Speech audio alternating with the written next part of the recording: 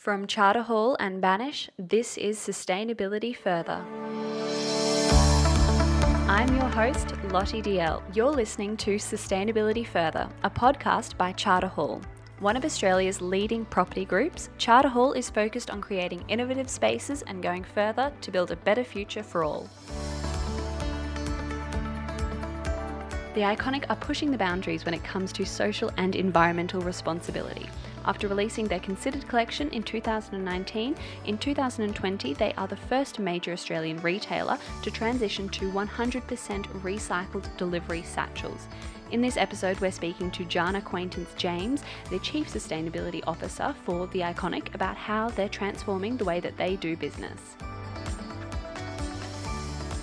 Thanks for joining me, Jana. I start each episode by asking each guest, what does sustainability mean to you? And in this case, The Iconic. Well, like sustainability, there is no simple answer. I think it means an organisation that's holding itself accountable for its social and environmental performance and seeking to understand and mitigate its impact. But I think it's also about never resting. And we have internally a mantra of progress, not perfection, which I think is, really speaks to that kind of continual pursuit of better. I also think sustainability is about organisations that are authentically and transparently engaging with their stakeholders and particularly customers on these topics, but being honest about where you are and where you are not. And it's also about organisations who allow their people, i.e. their employees, to bring their values to work every day and prioritise that agenda as a part of what they're doing. Yeah, definitely. I don't think there is one clear definition, and no one is perfect. Well, not just yet, and we're all striving for better each and every day. So last year The Iconic launched the Considered collection, which was a really exciting move for one of Australia's biggest retailers. What has the reaction been from Australians? I guess first, in case any of your listeners don't know what Considered is, it's essentially a way to enable customers to shop by their personal sustainability values. So it has products which meet criteria in one or more of 5 categories: sustainable materials, eco-production, fair production, animal-friendly, and community engagement. So it's been received very positively by customers, and actually 36% of customers have shopped something from our Considered edit since we launched it last April. That's been a really amazing response. But I think also excitingly, because these things that really are about supply and about demand. And so we've seen a really significant increase in the number of brands that have some or all of their range included within Considered. And so it was 315 brands when we launched, and it's 497 today.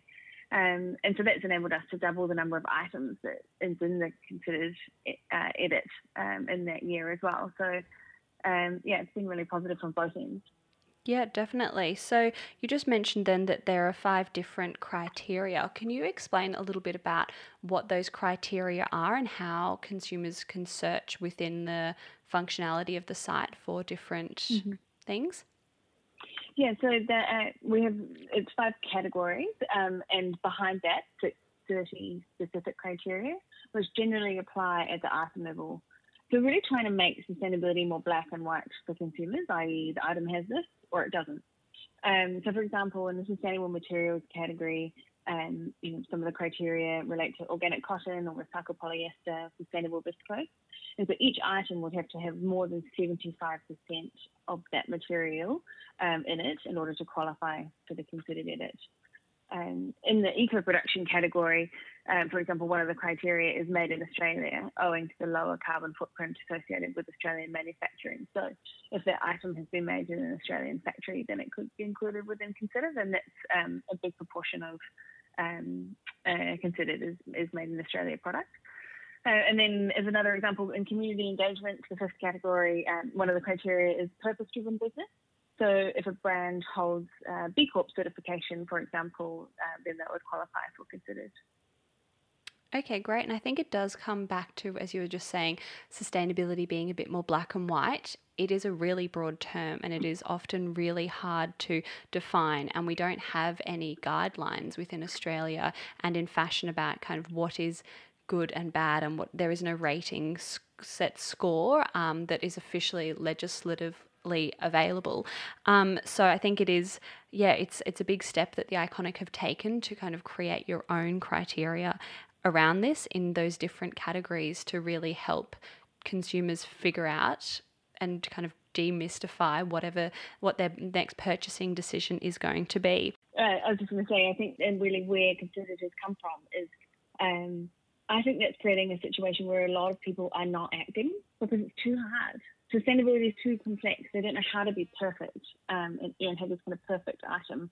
Well, unfortunately, it's not. It doesn't really work like that. So we're trying to make it more accessible so that it just do something. I guess if that makes sense. Definitely. I think as well, it comes down to as well picking something that you're passionate about. When it comes to a piece of clothing, you might not be able to tick absolutely every box in terms of sustainability, but you can support the Australian brands to lower your carbon footprint, or you can support something that is made from recycled materials if that's something else that you're passionate about as well. So it is just, yeah, it can come back to that personal responsibility as well. And yeah, you don't have to be perfect. So I particularly loved your 2019 campaign, Who Made My Clothes for Fashion Revolution, which highlighted a small sample of 9,000 people involved in manufacturing the Iconic's own brand labels. It was a really powerful piece which showed the environmental and social responsibility that businesses, and in particular fashion brands, have. I'll include a link to it in the show notes here. But as someone who has been in the industry for a number of years, how have you seen it transform? Look, I mean, I think in probably speaking about the last 10 years since I've been back in Australia, I think there's been a definite improvement, I guess, in the acknowledgement of organisations that they have a responsibility and understanding of how to take action. I still, really believe that we have a long way to go to continuing to do that in the Australian industry, and particularly maturing our responses within supply chains. And by that I mean, there's a lot of brands that are out there, maybe have got an audit for the factory that they are using in China, for example, and they kind of, that's potentially as far as they might go, and actually really going beyond to understand, the level of decent working conditions, the supply chain, support suppliers to positively improve the conditions that they're providing to workers, and work collaboratively with suppliers so that good business makes good jobs for workers, and to really try to drive that shared agenda in the supply chain. I think we still have quite a bit of work to do, so there's no resting on our laurels, I guess. No, definitely. And I think it's not a you versus them when it comes to the supplier. It is working together to hit those business goals that both of you have, because it is going to benefit not only both businesses but our planet as well, which I really liked the transparency report that you guys released at the end of 2019, just kind of showing your progress. It wasn't showing how perfect you were, but it was kind of saying, hang on, like this is what we've done to date and this is what we're aiming for. And I think most of the targets and the goals that you have in that report are 2022, which we don't really see because it is just around the corner and it is happening very quickly, but it was just a really good way of showing to, as an industry leader, that you are striving and you are changing, but you aren't perfect. And also it was really informative so that other people, I think, could take away and pull bits out of it and implement it within their own businesses. Yeah, absolutely. And I mean, that's been received really well. I mean, I think that's our style as a business. And as I mentioned, what do I think sustainability is? I think it is about that authenticity, because some of the stuff is really complicated, and it's not necessarily straightforward. So, we're putting a lot of effort in, but we may not get there on every single item, and or we will exceed on others. So it's just I think having that strategy and those public goals is really helps us have our North Star around focusing on that and holding ourselves to account externally is a really important driver as well. Yeah, definitely. So as a company who is constantly evolving and pushing the norm, can you please just share with us something that your team has been implemented or has been working on in the past that you're proud of? Well, I really couldn't not mention the launch of our recycled packaging, which has just occurred. And so everybody will know the infamous black iconic satchels, which have long been made from virgin LDPE, and we've actually been working on developing an alternative satchel made from more sustainable materials for at least 18 months. And we've just launched new satchels made of 100% recycled content, and that is post-consumer recycled content. So that means that it's plastic that has been retrieved from the ocean or from recycling plants, for example, and then melted down and spun into or made into new plastic pellets and new packaging, rather than pre-consumer waste, which is, for example, offcuts from the factory floor. And also, we are excited that it's certified by the Good Environmental Choice Australia's Recycled Product Standard as recycled content. And then finally, it can be recycled again. So it's a huge milestone for us, given the volume of packages we're putting on the market every year. And it's probably one of the things that we're most proud of at the moment. No, it is amazing, and something that definitely brings me a whole lot of joy is that the ability not only to use post-consumer plastic, but then also to recycle it through REDcycle, which means for everybody listening that you can just take those satchels to a REDcycle recycling centre or bin, which actually appears at the front of all Coles and Woolworths stores. So it's really simple and easy, and it's just something that everybody can get involved in helping that circular economy. So congratulations on all of the work, because I feel like you look at it and you think, oh, that's an easy change. That's something that a business could easily implement. And then you hear the backstory of your team working on it for the past 18 months. So congratulations on the launch of that. Thank you. Yes, it's been an immense cross-functional effort between operations, marketing and sustainability. So there's a lot of people that deserve kudos for making it happen. No, it's great. So our listeners have a passion for fashion, especially when it comes to what they wear into the office. So what are a couple of tips that you have for our listeners when it comes to shopping both sustainably and ethically? I guess the first one will probably be inform yourself.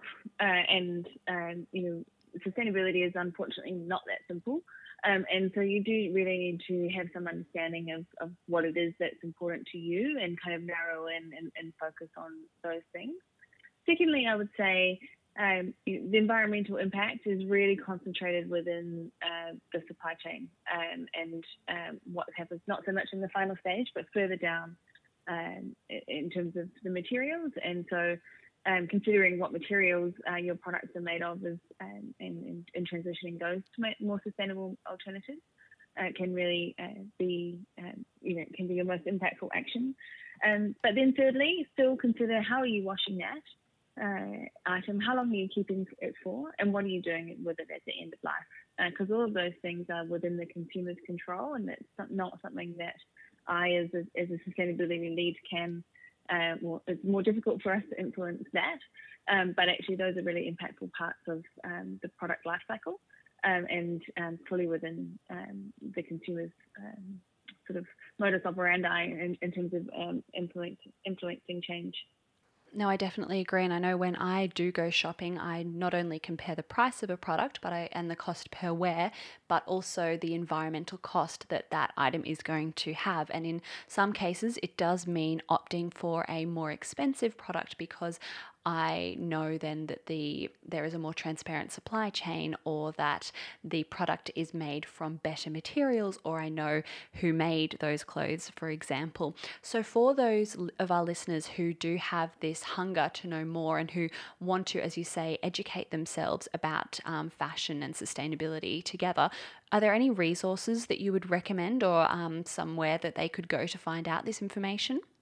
I think the Common Objective, so commonobjective.co, is a really amazing resource. It's a UK-based organisation that has really, sort of a free membership, and you can sign up, and they just provides access to an incredible level of detail. I think, but it's sort of, how long is a piece of string ultimately? It's like, how much do you want to know? Because there is literally everything is out there for those who are interested. Okay, no, great. That is perfect. I think everybody will be deep diving. And I think also the transparency report that you have released is also a really great resource and tool. I was just looking at it before this, and there's a great page on there that talks about the most sustainable materials and it grades them from A to B to C to D, which I think is a really simple and easy way to look at fashion and, yeah, the environmental impact as well. So, is there anything else that you'd like to speak to our listeners about today? I would probably just mention the Iconix Giving Made Easy program, which actually enables customers to jump online and download a free shipping label, which enables you to make donations of good used clothing to the Salvo stores. So all you need to do is get any package, the Iconix satchel or any other box, fill it up with clothing in good condition and whack on the label and take it either to your Red Post box or down to your Australia Post, and that product will go straight to people in need, and also to help fund the Salvo stores programs of the Salvation Army. Great, that is an amazing initiative, and I know I certainly have always got things that I should be culling from my wardrobe. Yes, well, we have a very significant target of 50,000 kilos to be diverted through our textile take back scheme by 2022. So we need everybody's help. Thank you so much for joining us today. It has been such an insightful conversation into fashion in Australia and the changes that the Iconic has made as an organisation in both environmental and social responsibility. So thank you so much for joining us. Thank you so much for having me. This conversation is part of Charter Hall and Banish's podcast series, Sustainability Further. This series has been designed to inspire Australians to be more environmentally responsible and to take climate action. Sustainability Further is produced by Banish. Charter Hall's purpose is to create better futures by bringing aspirations to life.